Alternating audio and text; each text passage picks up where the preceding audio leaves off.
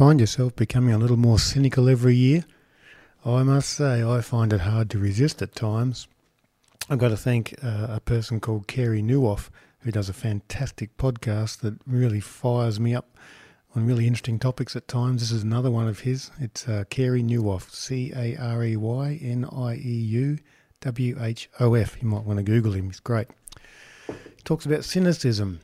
Yes, do you find yourself becoming a little more cynical? I think I do at times. Hardly anyone really decides to be cynical. You just kind of end up there. I wonder how that happens.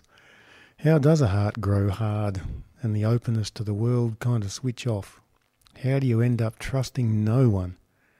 How does hope die? Cynicism grows in the heart of far too many people I know. It impacts how you go about your work, but also how you go about everything else. Growing cynicism will tear at the fabric of your marriage, your relationships, with your kids, your mates, your acquaintances. I mean, do you like being around a really cynical, snide kind of person? Not much fun. If you find yourself gradually growing more cynical, well, you wouldn't be alone, would you? Life can just breed that temptation to be cynical. Here are 6 ways. The trick is to know how cynicism gets planted in you and what conditions it grows in you. How can you nip it in the bud? Or maybe even kill it at its roots? Well, if you know some things about cynicism, maybe you can. Number 1 reason, you just know too much.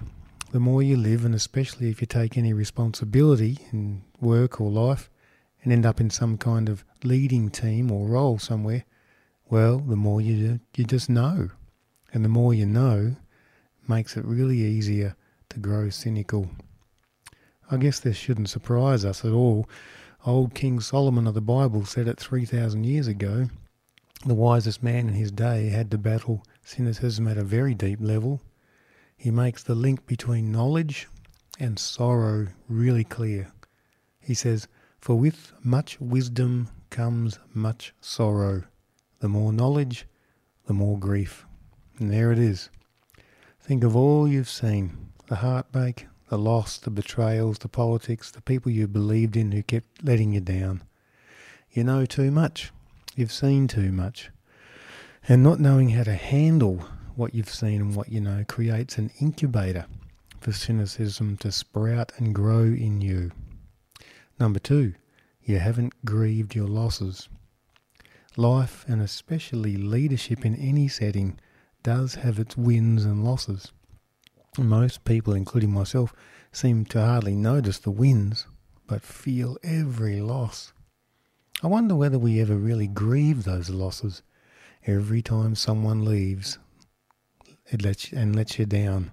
Every time someone betrays you. Every time someone leaves your zone, your area, your family, your work, it's a real loss. Every time you can't do what you hoped you could do, it's a loss.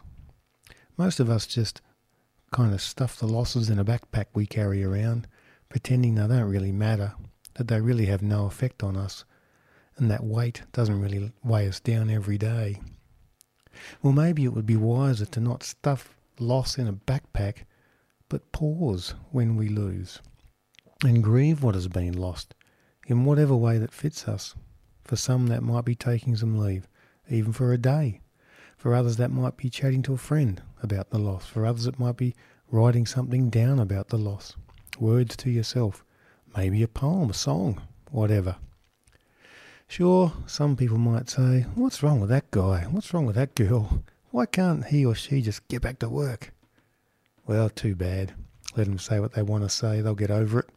You might get over the loss, and you might avoid giving cynicism room to grow in you as well. Number 3, you haven't dealt with your issues.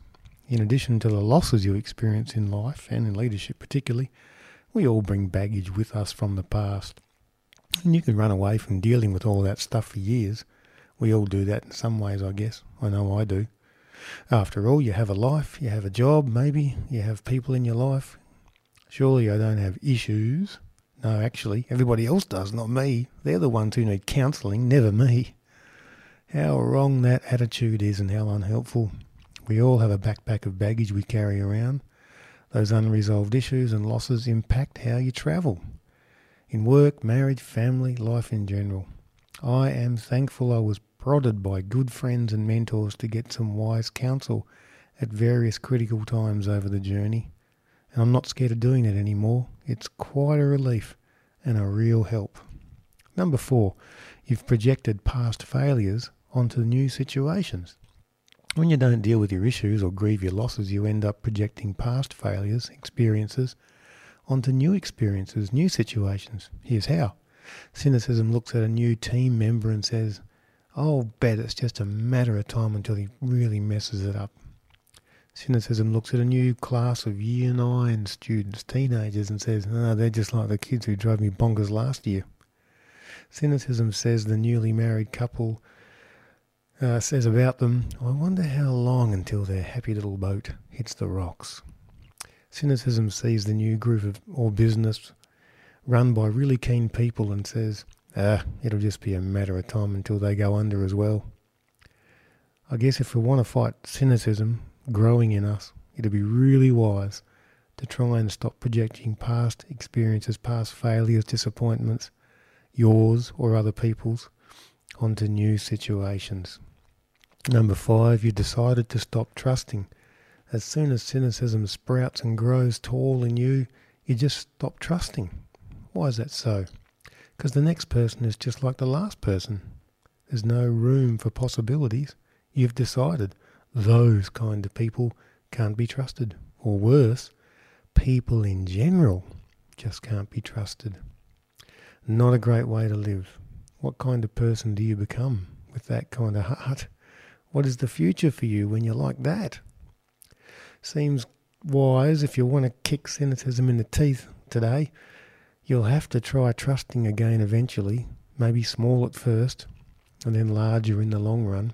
In that way, you don't pull out the weeds of cynicism as much as grow the seeds of hope again in you. And number 6, you've lost your curiosity. I think an incredibly effective long-term antidote to cynicism is curiosity. Have you noticed that the curious are never cynical? I've met people in their 80s who are still curious, and it's an absolute delight to be with them. The curious are always interested, always open to new possibilities, always thinking, always hopeful. Because cynicism tends to creep up with age, you'll notice there are, sadly, a lot of really cynical older people. But as I said, there's plenty who aren't. There are some people, even really old people, who are just never the cynical, always the curious. Well, I'd like to be like that if I make it to 80. Still learning, still open, still hopeful, still passionate about the next generation, still optimistic. And it's not just vague, blind optimism, but people-focused, daily openness, listening, learning, and letting the future take care of itself, because you can't control that anyway. So it's a real optimism, not a fake positive thinking one. I wonder whether you could identify the last time you were honestly curious about anything.